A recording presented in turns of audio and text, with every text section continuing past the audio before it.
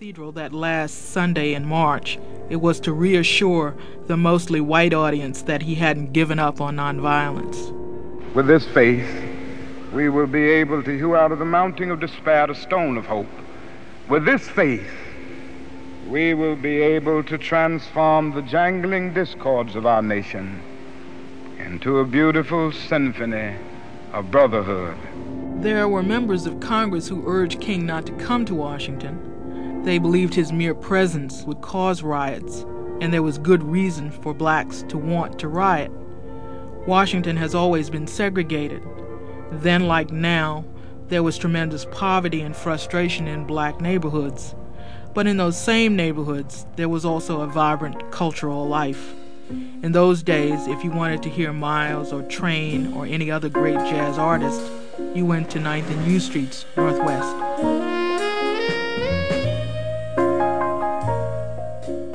My name is Ira Sabin. In 1968, I was the owner of a jazz record store in Washington, D.C. Right at 9th and U Northwest was in the heart of the jazz ghetto in Washington. Right up the street was the Bohemian Caverns. Right across the street was Frank's. And also across the street was a place called A. Bart's. The Howard Theater was only a block and a half away. But the vivid experiences that I remember were going to the Bohemian Caverns when John Coltrane was working there, with the original group with McCoy and those cats, Elvin Jones.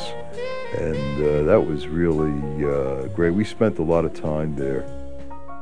I'm Lillian Johnson Green, fifth generation Washingtonian. I host Green Dolphin Street on WPFW in Washington. In 1968, I owned a jazz club and restaurant called Dengani's Den. We showed movies on the wall.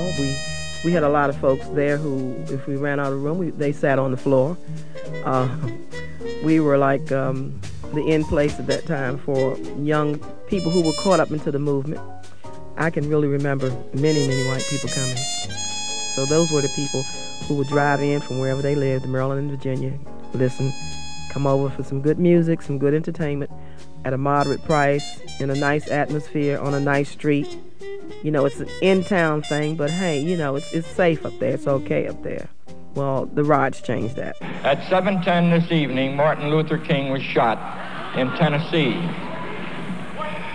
This was to be a gala occasion for a little Negro college from Mississippi appearing in Carnegie Hall with the great Duke Ellington. Martin Luther King, 20 minutes ago, died. We were setting up that night in the restaurant. We were going to have a fashion show with Rosemary Reed's Fashions, and I was serving African cuisine. And we had titled the affair, A Taste of Africa. And my youngest daughter called me crying, and I said, "What's happening?" She said, Martin Luther King has just been shot. And I said, "Oh, my God." So I got on the telephone, and before I could get on one telephone, my other phone was ringing, and someone else telling me that he was dead. So we immediately closed up. People were running to the streets. If I remember correctly, it was probably about noonish. I got a call from a friend of mine, and he said, "Hey, man, let me tell you what's happening. These cats here are at the corner of 14th and U, and they're going to set fire to the whole town." I said, "Come on, man, you're putting me on." He said, "No, it really has started already." And I said, "Man, don't bug me. I got all this happening here." And he said, "Look, put me on hold, walk outside of your store, and you look up towards 14th and U." I said, "Okay." So I walked outside, and I looked up, and I saw this huge cloud of black smoke, and I said, "Oh my God, I don't believe it. It's really happening." This late development, a large fire is now reported at the corner of 7th and L Streets in Northwest. Tear gas has been used to disperse a crowd of people near the fire scene.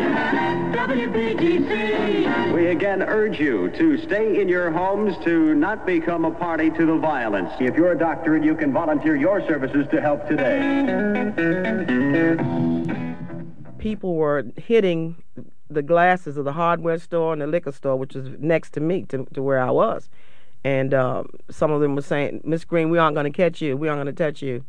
And at the time, I don't know if I said please don't or thank you or whatever, but I was so busy locking up and getting away from there.